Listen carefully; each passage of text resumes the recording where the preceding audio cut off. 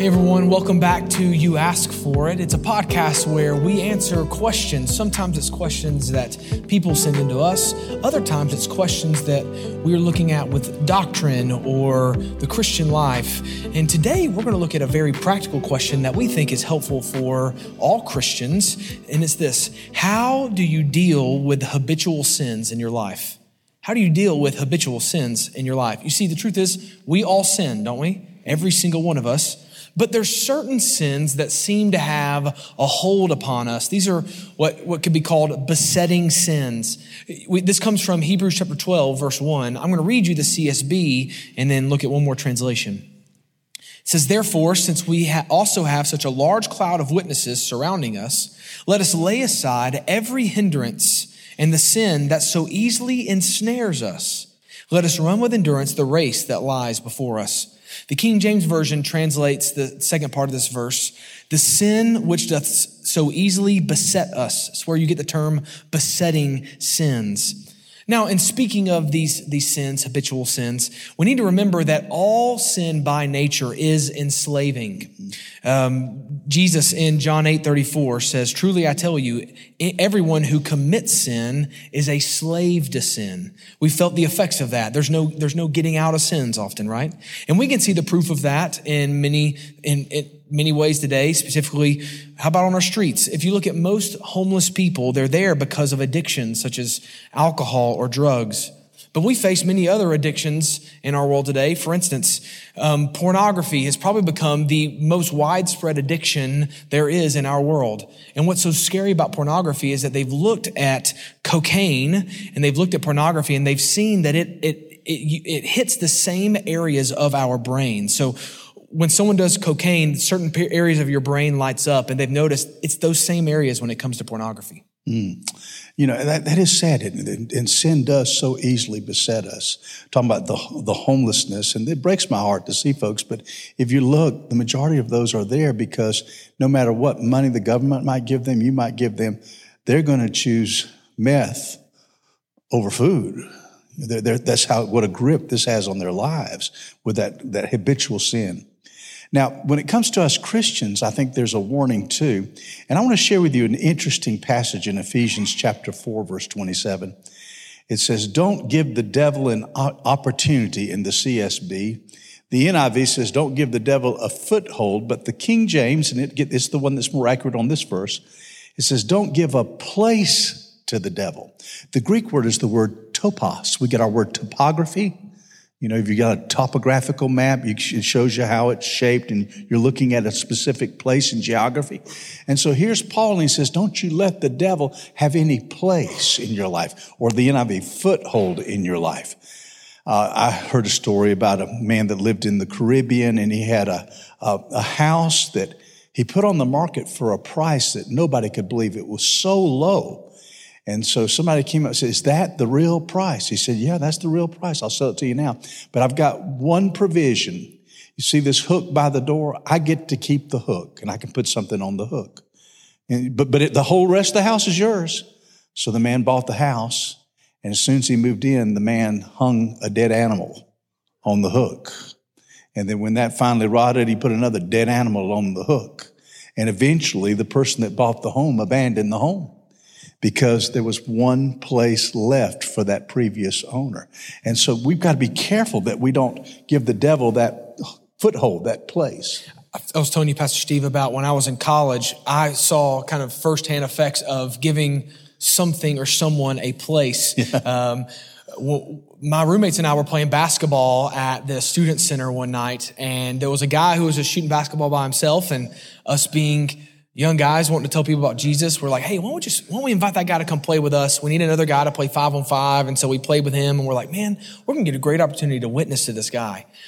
Well, what we did not realize is that one moment exploded into something so much more. We invited him the next day over to our apartment, and I was blown away that he was able to eat as much food as what he had when he was at our house that time. I'm thinking, I got no money, and you're eating everything I got. Well, then there was another problem. There was a trail that connected where my apartment was, kind of like the Greenway, a paved trail, to where his dorms were.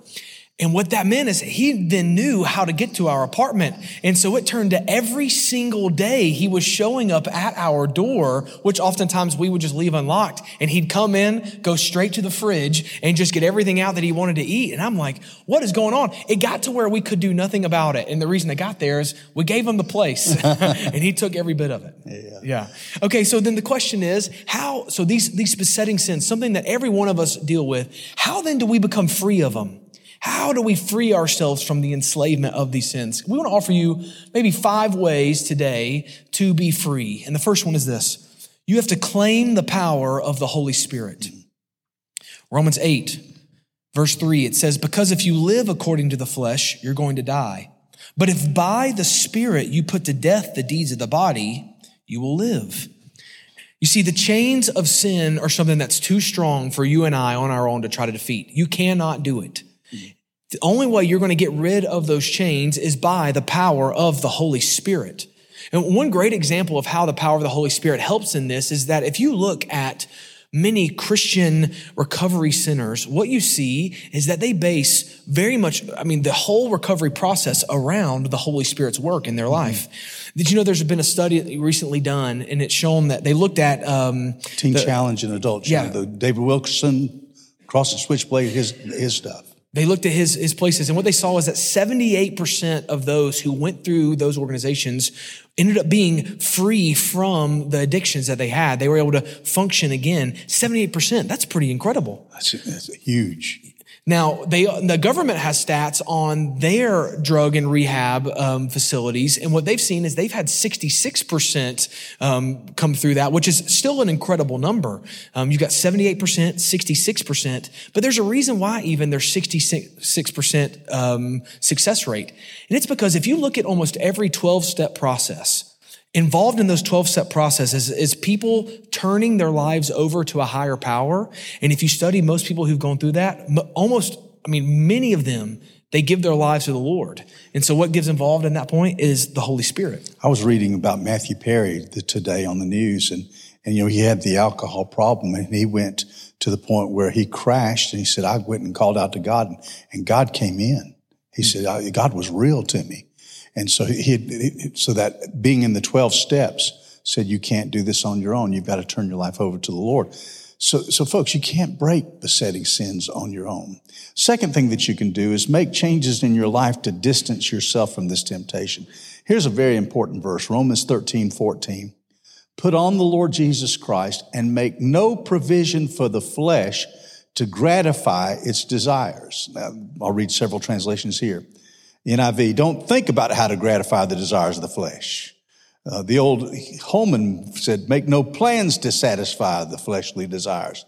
The New Living says, don't let yourself think about ways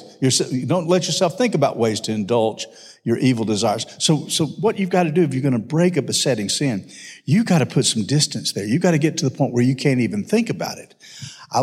When Rome crossed the British Channel to go from Europe to take Britain, the first thing that the Roman general did was he ordered all the boats that they had used to come across the channel to be burned. And he basically told his troops, we will conquer or we will die. There is no going back. And there's a sense in which we've got to burn some boats if we're going to take care of these habitual sins. There's another verse of scripture that's been very helpful for me that I've pretty much clung to since I was in college. And it's 1 Corinthians 10, verse 13. It says, no temptation has come upon you except what is common to humanity. But God is faithful.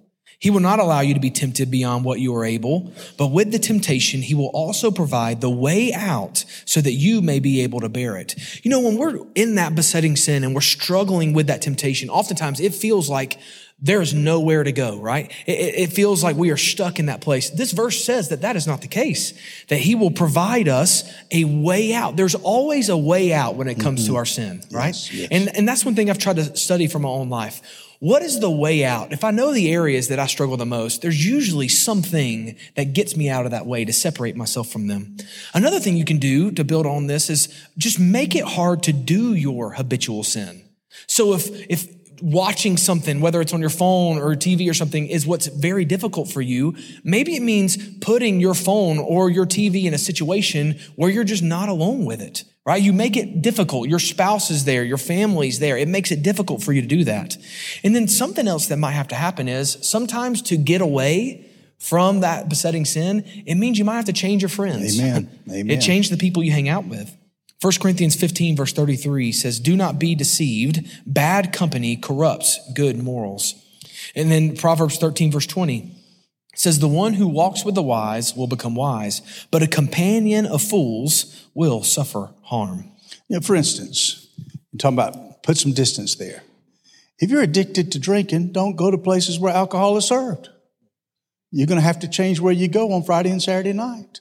Back in the Wild West in the 1800s, there was a man who was a drunk, and every Saturday he'd get on his horse, go into town. He had the hitching post that he put his horse on every single Saturday right outside the saloon, go in there and get drunk. Then he got saved and went quite a long time without getting drunk. But every Saturday, out of habit, when he went back into town, he still put his horse right in front of the saloon. And then one day he went back in because he didn't change hitching posts. And I think that's one of the things we're going to have to practically do. This isn't in our notes, but I was just thinking about this with this. Have you seen the news about the attacks that are coming on the new Speaker of the House, Mike Johnson? Because what he's being attacked with is this, that he was talking about the benefits of covenant eyes on, I don't know if it was his phone or his son's phone or something. Both of them. Both of them. And what it is basically a search software that you could put on to where it naturally sends screenshots to an accountability partner so that someone can see what it is that you're searching. But what's interesting is so many of the media are attacking him of like, how dare he, who does he think he is doing something like this? What it is he's trying to separate himself. He's trying to find the way out for himself. That's very practical. Now, number third way that we can get away, that we can try to get rid of these besetting sins is to memorize appropriate scriptures. Psalm 119 verse 11, one of my favorite verses says, the word have I hid in my heart so that I might not sin against thee. I memorized the version of, I've hidden your word in my heart that I might not sin against you. That's the ESV version. It's one that I've held on as well since college, of the importance of the word being there. Why? You see, spiritual warfare is what we face, every one of us. And we know that we have the armor of God, something that guards our head, that guards our hearts. But we don't just have defensive armor. We're also told that we have a weapon. And that weapon is the sword of the Spirit, the word. And what we're called to do is hide that word in our hearts so that we can then wield that word to fight the evil one when sin comes upon us. And so memorizing scriptures is like basically preparing yourself up to battle against Satan.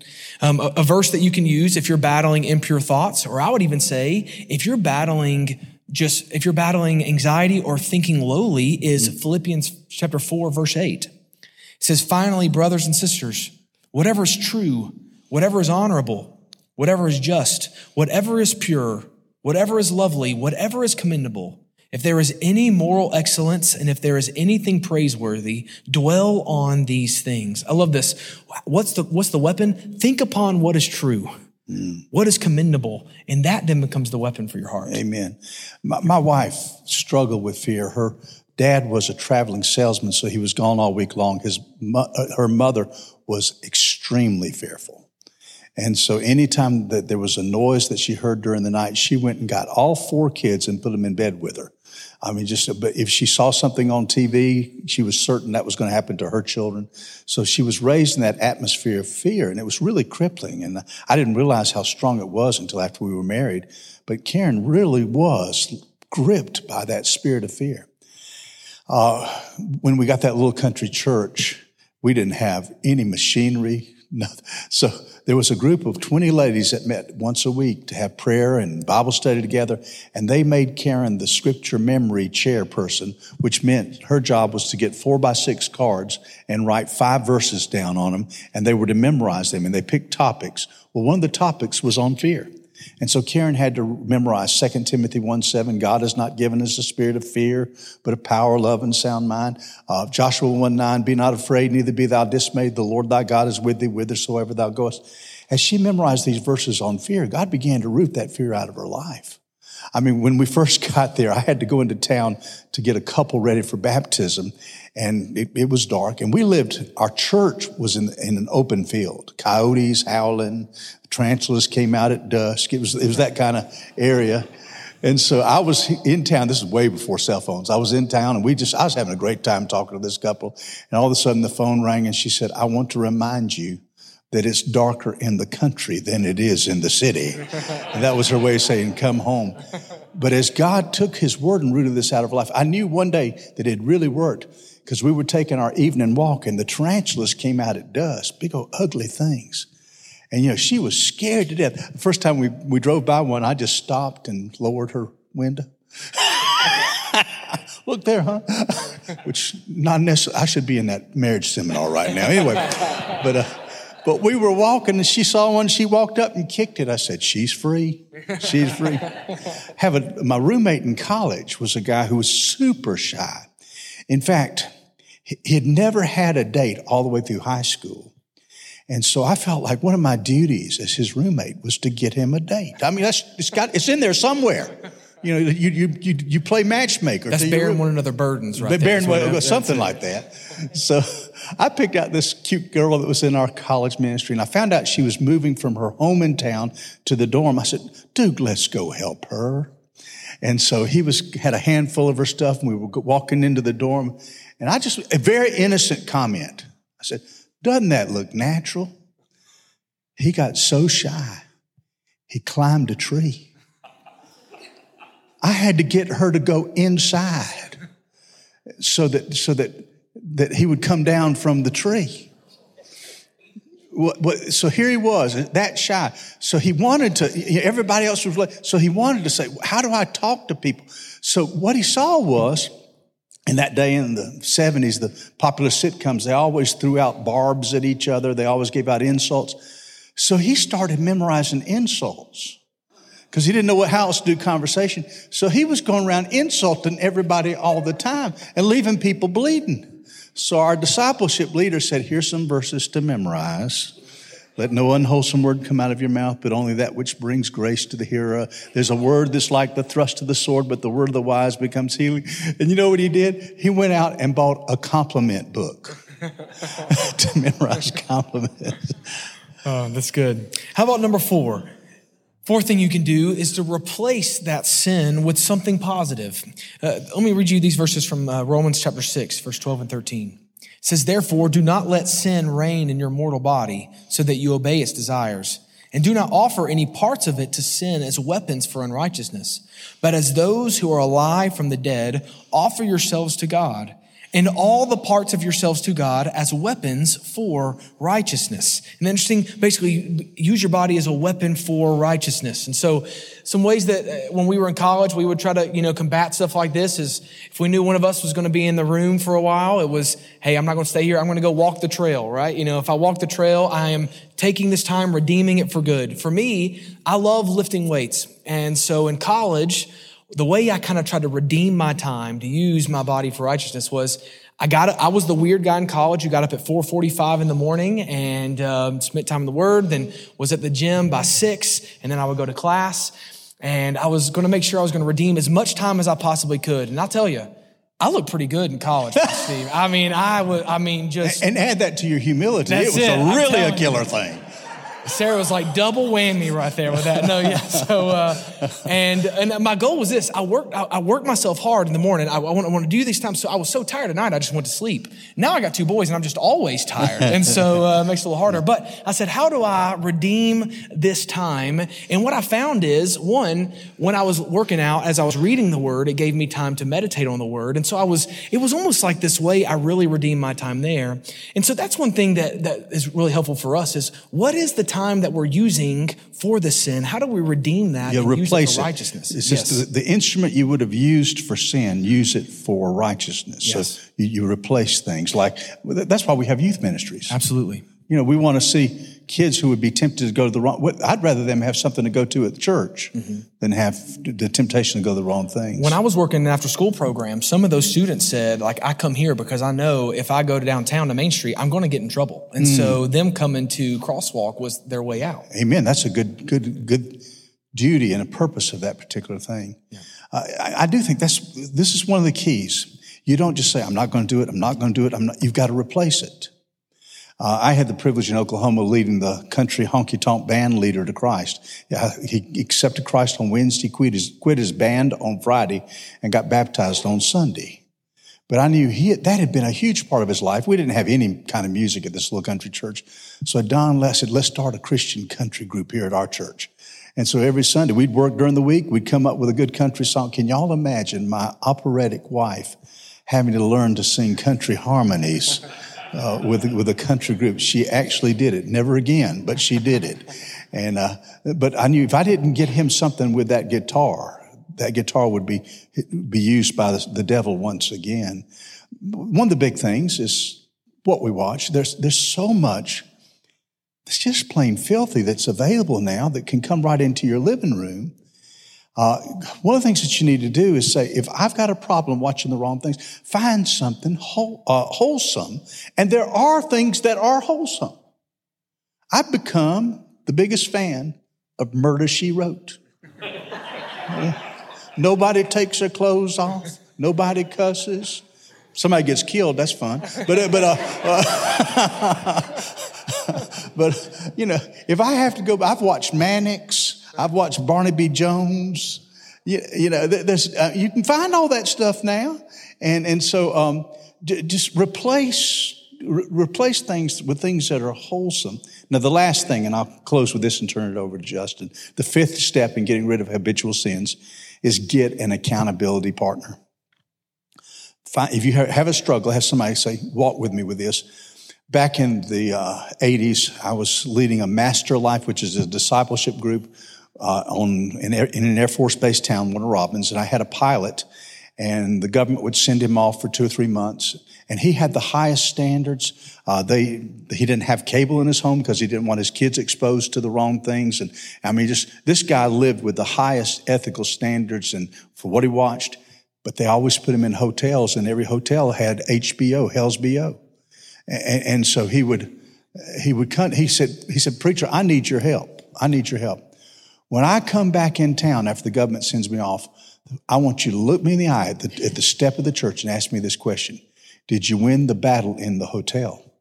He said, knowing that you're going to ask me that will help me be spurred on to win in that battle.